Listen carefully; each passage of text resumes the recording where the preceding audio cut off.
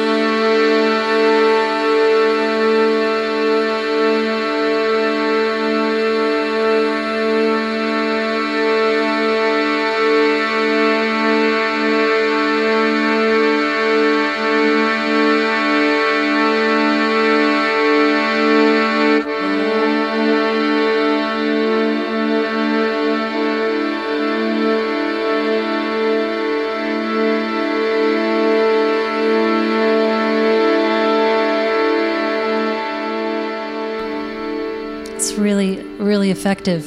Yeah. Definitely. It's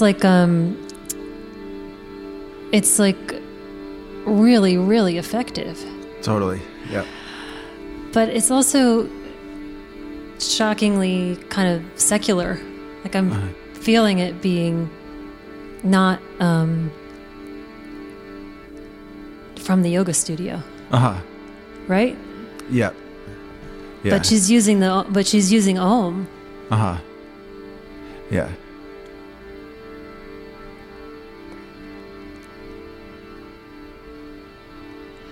Do you know her spiritual path or her like background in relationship to that, or just to that syllable? I can't speak on that for certain. Yeah, but I think she connects to the organic quality of those syllables and just the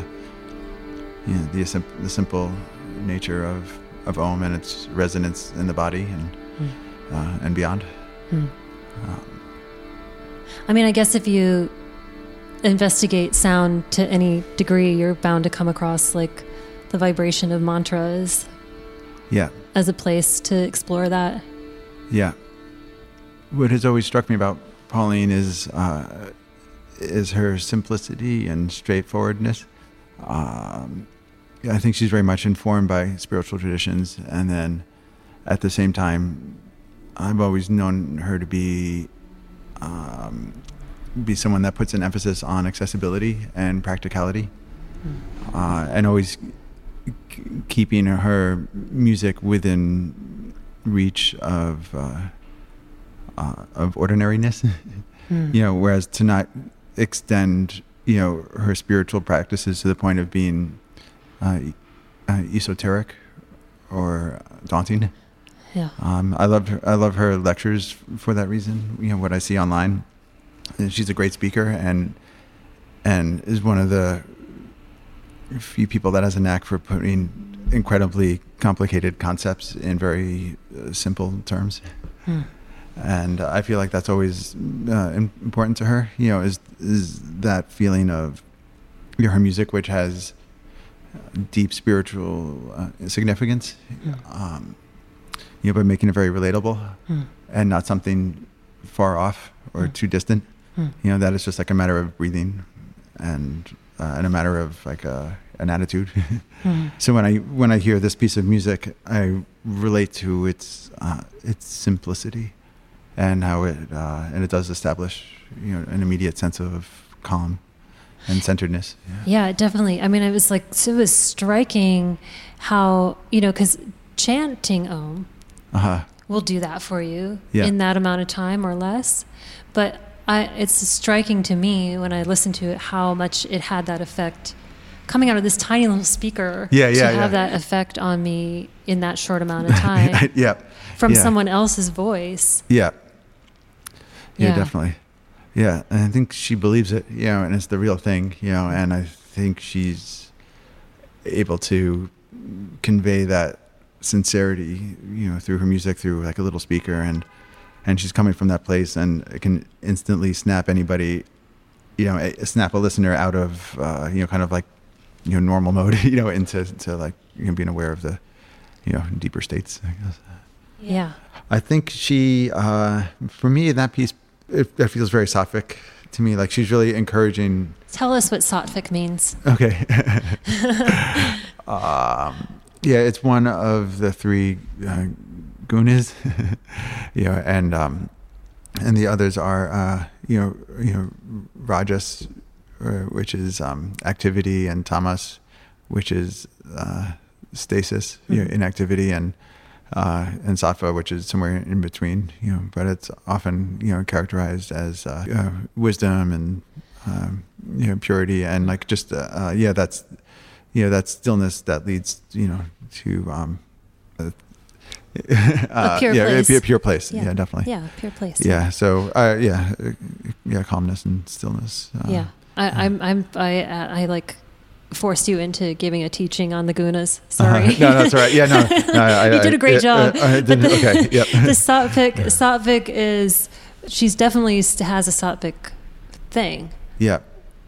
Which is no joke. Yeah, which is totally no joke. And she really wants people to connect to that. Like if somebody's feeling, like edgy and amped up, then Sattvic is a counter to that, in a way, that the same way that Sattva is a counter to Tamas, where if somebody's feeling, very sedentary and, lack of motivation to be engaged, then Sattva is a counter to that as well. And it's a very pure place that is often, kind of like beyond thinking or beyond desire. And it's like about, sitting with oneself and finding that sense of calm and purity. Right. I was in India several years ago, and we were at this one tomb, Janeshwar's tomb in Alandi, India. And we had been reading his translation of the Bhagavad Gita. I was obsessed. And the story goes with Janeshwar that he translated the Vedas and the scriptures for the common people. And he would walk around and he took them out of the hands of the Brahmin and da-da-da-da-da. So there's this really beautiful, poetic, long translation of the Gita that he did. Anyway, he did this all like when he was like a preteen. And then when he was like 14, he was like, okay, I'm done teaching. And he went and entombed himself. Live entombed himself in this tomb in Alandi. So this is how the story goes. So then there's this there's this place, this temple where he live entombed himself, 1,000 years ago. Whoa! It has a crazy energy. Okay, and it's ecstatic and it's intensive, and you get like a minute. There's like a long queue. Yeah. And you get to like come in, and there's this woman she like pushes you in, and you get to do this quick little darshan bow, and then you have to go out the other side. And the room is like whatever, 7 by 7 with like a 5 by 5 statue thingy in it. Yeah. Statue thingy is the official word.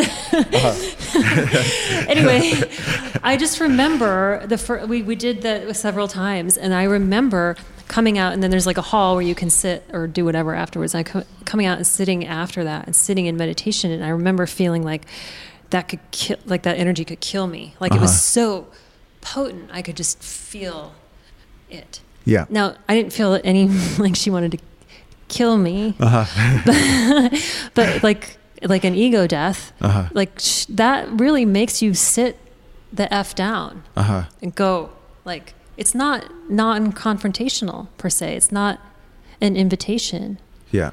Maybe it's just our perception even that's like a saccharine or that's a sweet meditative thing that she's doing, offering us that, when really she's kind of like, Yeah, definitely. Yeah. Yeah. Well, like with Pauline. Yeah. With Om in particular, my understanding of it is that, in the chanting of Om, there's also the important associations that come along with it, to associate, Om with divinity and its different aspects, and that's an important part of Om as a meditation, which can be a little different than how it functions with sound and music. Right. But ultimately, they would lead to the same place. Right. Actually, I'm curious about that. Does it actually lead to the same place, with the intention? Like, can it actually lead to the same place regardless of the intention? That's a great question. I don't know that there's an answer to it. It's something that I'm curious about because I feel like it's something that's like part of what this is, like exploring, is sound. That's a great question. Is sacred music is sacred music sacred because of the intention behind it that's sacred, or is this sacred because because it has Om in it, or is it just sacred because any creative act is is a sacred act? Yeah, that's a great question. Yeah, we were just talking about Judith Berkson, and hearing her lead the singing part of the High Holiday services was unbelievable, and her singing in that sense is imbued with the spirit of of the High Holidays and everything that comes with it. So that's definitely leading the congregation, towards the highest places. And, Right. So, and now if we're talking about, music in general, like we can use like Coltrane, for example, who is a, musician that is very spiritually minded, and his music, I think, was leading towards, a similar place, So now the idea is that if the listener can hear, the beautiful singing in a high holiday service, reach that divine place, just as much as a listener hearing Coltrane. That's a great question. Yeah, I don't know. I don't know if I want to answer it, but I think but it's not. It's definitely. I mean, I'll have to say yes as a musician and an optimist. That a musician's intention is often to provide some sense of expansive consciousness, and any glimpse of that is beautiful and not to be taken for granted in any way.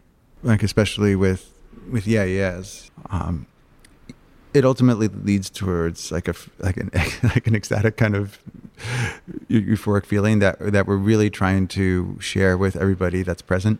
Right. And we want like everybody to kind of like tap into that, and everybody that's at our shows is like their moment to be at our shows, and to kind of get out of the ups and downs in life, to really feel reaffirmed in every possible way. And I even though that might not be spiritual, so to speak, I think there is a lot of spirituality that's embedded within that. Also at the same time, there is, specifically spiritual or, sacred music and music that is designed to have that sense of inwardness, like Pauline's music, for sure. And then, my Drums and Drones project is designed to, facilitate inwardness.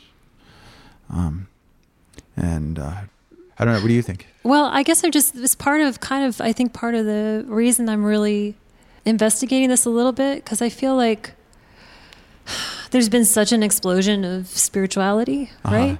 So there's like all this spiritual music and sound bath and yada yada everywhere. But then there's also just like the Stones, right?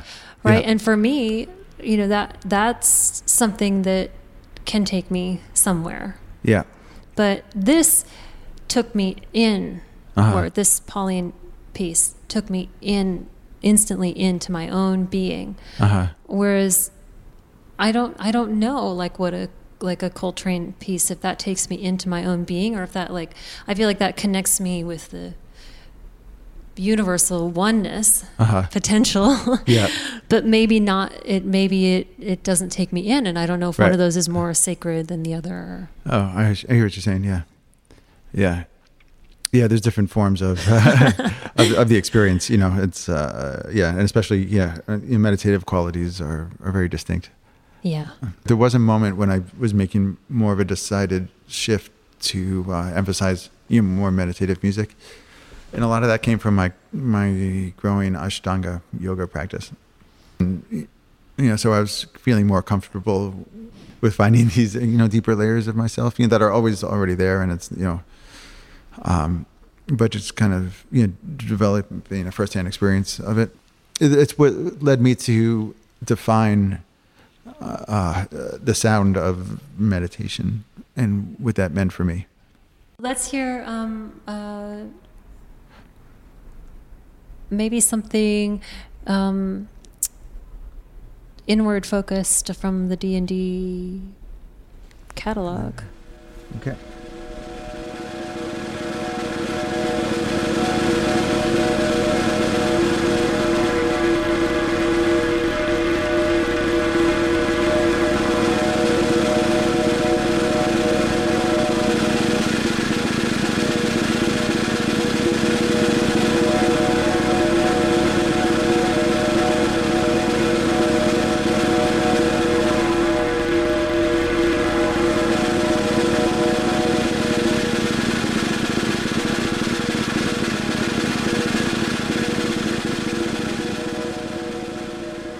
I know your intention is this meditative listening, and I know that's something that Pauline talked about a lot too. So, can you tell us about what that means to you, like meditative listening, like what that means coming into a piece like this. I approach this music kind of like a sculpture, in the sense that like if you take like a big marble block and within that you kind of see the sculpture inside, you can kind of chisel away all the excess and reveal the sculpture that's underneath from within this block. And then I kind of do the same thing with the sound of a drum. So I'm not really adding tones like one would think of, with like normal music. I'm actually starting with a totality of tones, and then from that point, kind of whittling it down to the piece that I create. Great. Yeah. So that helps explain that. That helps connect the idea of meditative and different layers falling away, and how spending time listening to something like that with the intention of the music being to draw you into that place, or just to give you an opportunity to have a meditative listening experience. Totally. I'd lean towards the opportunity. I think that's a great way to put it, for sure. Right. Yeah, definitely. It's there's a wealth of material in the music itself. That if one listens to it, one starts to hear a lot of subtleties that are happening. That might not be apparent at first, and like the way the tones combine and the relationship of all the tones to one another. And I think that kind of eventually leads towards the a more meditative experience. Is there somewhere in the two drums and drones and the yeahs that's the same? That's the same? Yeah. That's a great question. Besides you. Right. Yeah. Besides you yourself? Yeah. Yeah, that question has come up before, and the way I've answered it for myself is in this idea of sensuality. But it's sensuality expressed, through different ways. And in drums and drones, it's sensuality through sonic vibrations.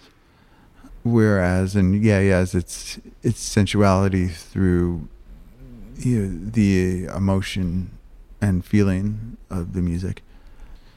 Drums and drones doesn't have much feeling, other than being very, sattvic in a way, although not exclusively. But there's a sensuality in the tones and the physicality of it. And that's a connecting point. Yeah, that's really interesting, the senses.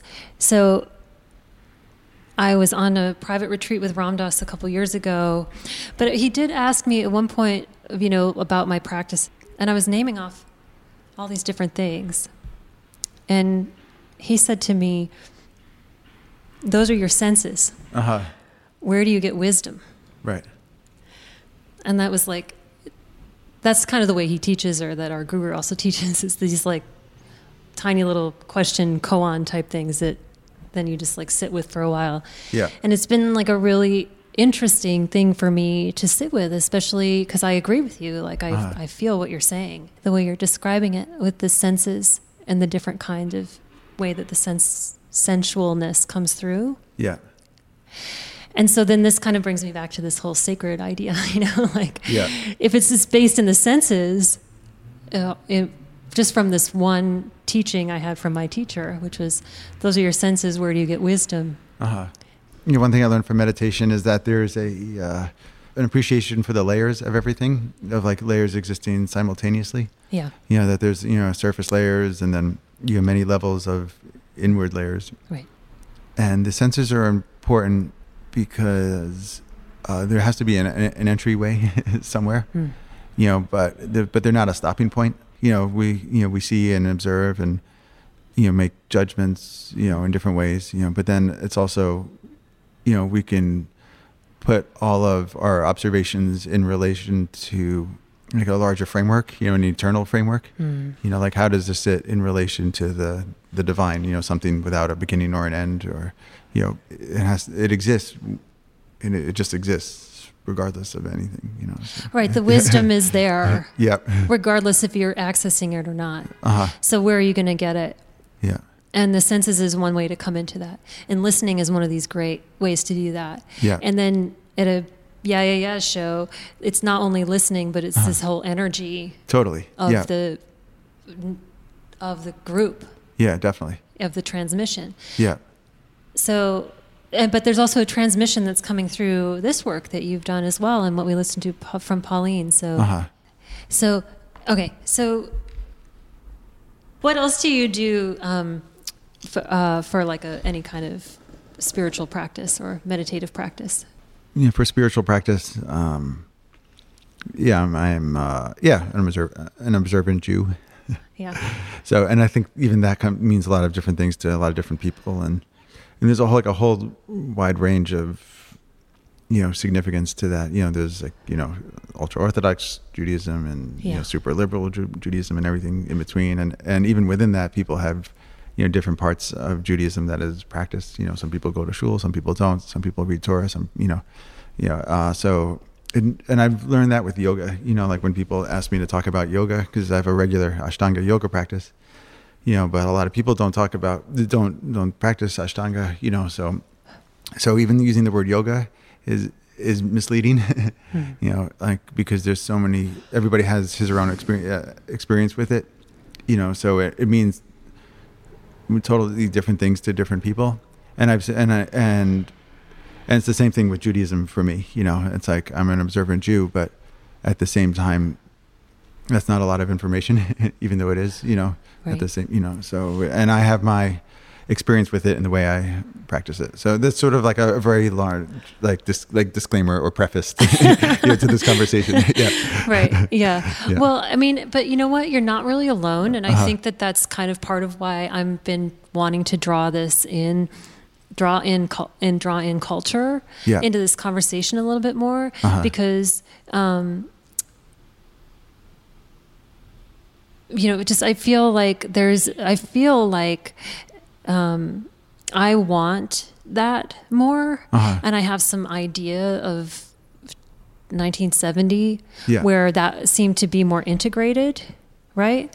Where like Ginsberg was chanting the Hare Krishna on, what's that conservative talk show guy? What's his name? Anyway, but I'm just saying, like, he's a poet who found, doing this thing, these things were interwoven in a way that I am craving, I feel like. But I do think that there's something about what you're saying where everybody's like, yeah, but I do this, but this means all these different things. Yeah. And so that's part of what's so valuable, I feel like, of talking about meditative listening. Yeah. Because it encompasses so much. Yeah. Definitely. Right? Yeah. 100%. And it gives everybody the word opportunity, gives everybody the opportunity to come step into something. What do you think is a way meditative listening can be understood in a more common way, or like something for everybody in a more either popular culture way or just more widespread way? Well, this is the thing, is that I think that you have to have an idea of what meditation is. Because otherwise, I think it's contemplative. Yeah. Listening. Right. Totally. Which is different. That's true. Right? Yeah. So, or it's manipulative. I mean, you could even say that Pauline piece is manipulative in a way. Because I'm sure that I'm sure that there's a lot of intelligence behind it, and that the tones are as is your work. Everything is designed to create a certain effect, knowing what the vibration does, knowing what the note does, what the tone does, how long, the tempo, knowing the science of music, of sound, you can actually create an effect in a person, right? Yeah.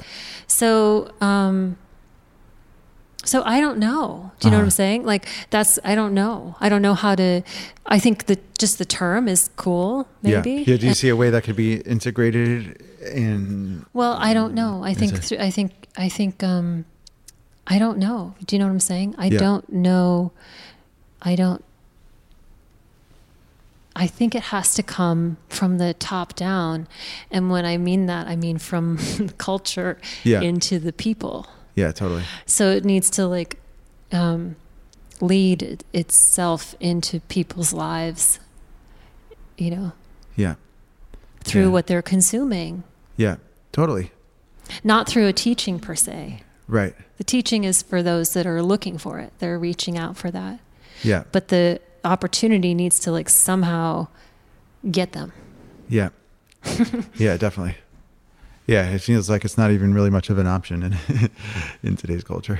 Yeah. You know, this idea of mental health and well-being, you know, based on cultivating, you know, mindfulness or, you know, or stillness and, you know, an expansive consciousness or yeah. I mean already like those terms are too much, you know, in a way. It's like it has to be sugar coated or a little bit, you know. It's like those qualities have to be embedded in terms and in messages that are slightly, you know, less daunting. Yeah. Yeah. Possibly. Yeah. You know, possibly. Yeah. You know, I get to spend all this time with all these people in the Ram Dass Sangha that are, you know, that were there. They were there. Uh-huh. You know, Yeah. this is them. They were, you know, one of 25 people that landed in India and brought all this stuff back and did all this stuff. So, so I think it's hard to tell on the ground, you know. Yeah. Yeah, and it could take a very unexpected form. It could take a really unexpected form. That's right. I do think it's all intertwined, you know, in somebody's life, you know, like, in lifestyle and relationships and how, you know, in decisions people make, you know, if somebody has a sense of, of living a deeper life, then it's already, you know, it's already kind of there, you know. And then the arts are something specific, you know, like I've also like learned that too, you know, like music, like art is a language in itself. And music is very much a language. It's the language of sound.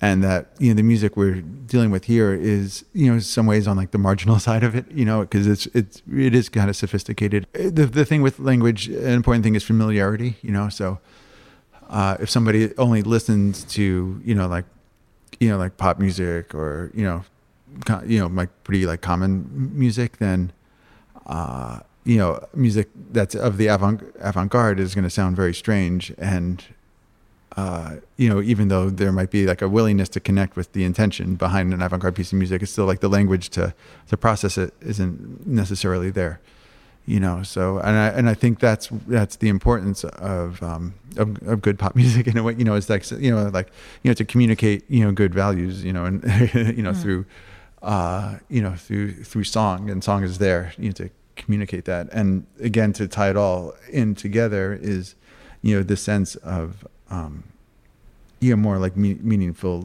living, you know, that you know, people are looking for, you know, greater substance, you know, in relationships, you know, and you know, and in life in general. Yeah. Yeah. Right. So the idea that art is a language unto itself, uh-huh. and then there's like Sanskrit. Yeah, definitely. Then there's like a whole language of yoga, and then there's Bhakti yoga and Jnana yoga. And totally. All, you know, all these different things. And so the cultural impact of that is kind of limited by your exposure to a certain language, like completely, basically. Yeah.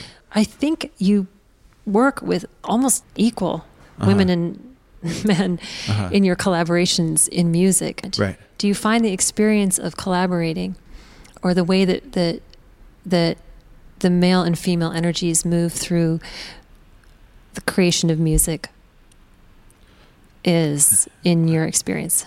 You know, my drum mentor, I credit as Sudazi Ibarra. Yeah. And she's unbelievable. Like she just like blew me away.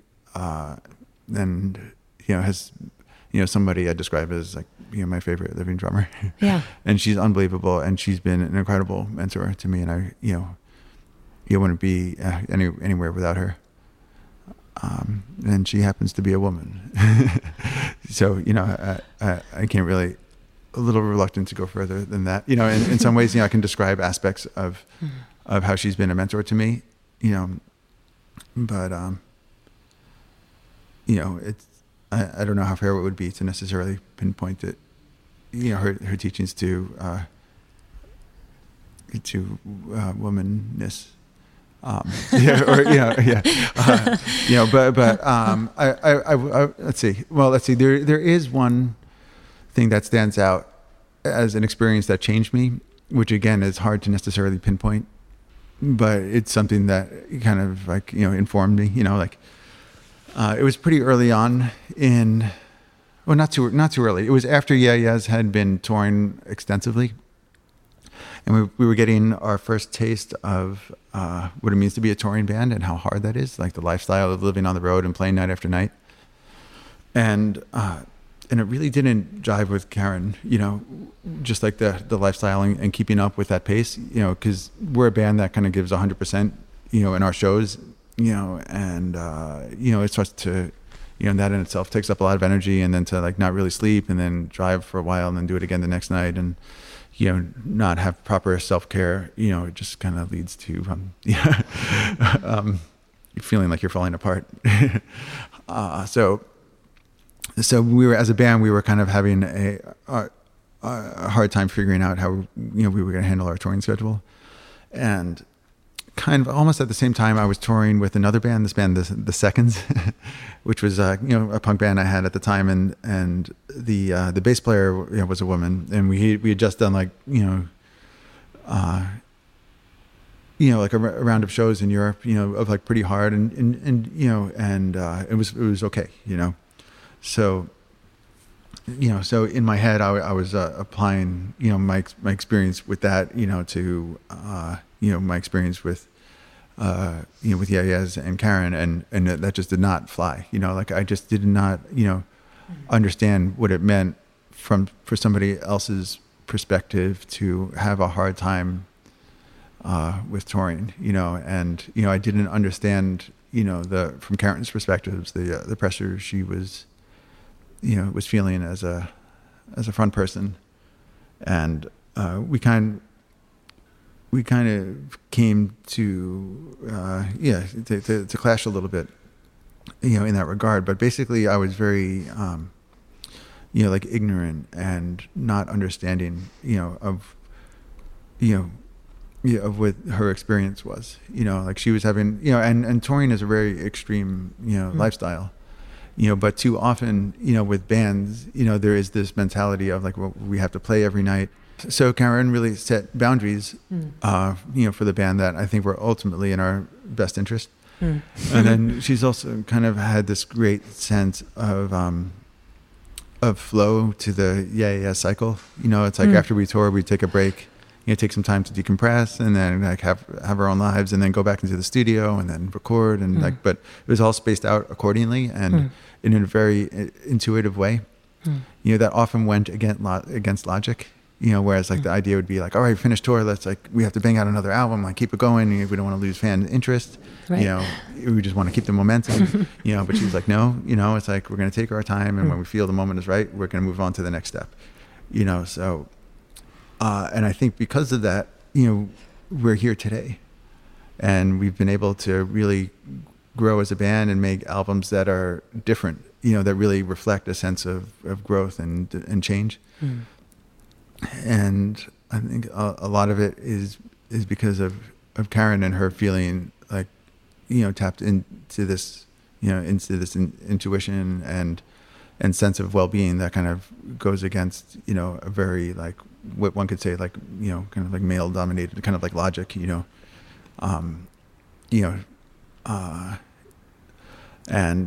I've learned to, appreciate it and embrace, that, that quality, in many ways. Yeah. That different, thank you for that story, the different, experience of the creative cycle. Yeah. Yeah. And the fruits of it have been so many. Yeah. Because now there's this decade of drums and drones. Yeah. On top of decades, almost decades of Yeah Yeahs. Yeah. 10, not decades. Almost decades. Yeah, almost decades. Yeah. Yeah. Almost plural. And in that's like a really beautiful thing. Yeah, definitely. Yeah, I mean that was like one of that was in that was an early lesson. Yeah. Well, I think this is great. I think we got a lot out of this. Thank you so totally. much, Brian. Yeah. I really appreciate it. Totally. Thank you. Yeah. Thank you, Melanie.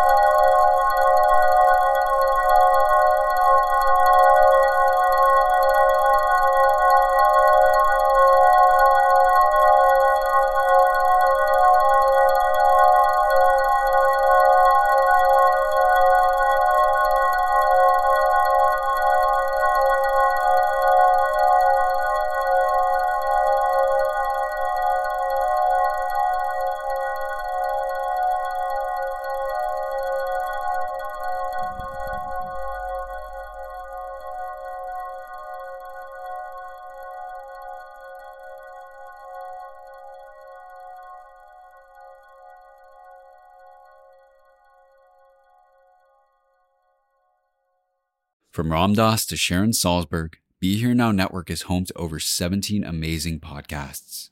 But we can't do it without your continued support. Donate at BeHereNowNetwork.com/fundraiser to receive an exclusive gift and help us continue to deliver over 5 fresh podcasts each week.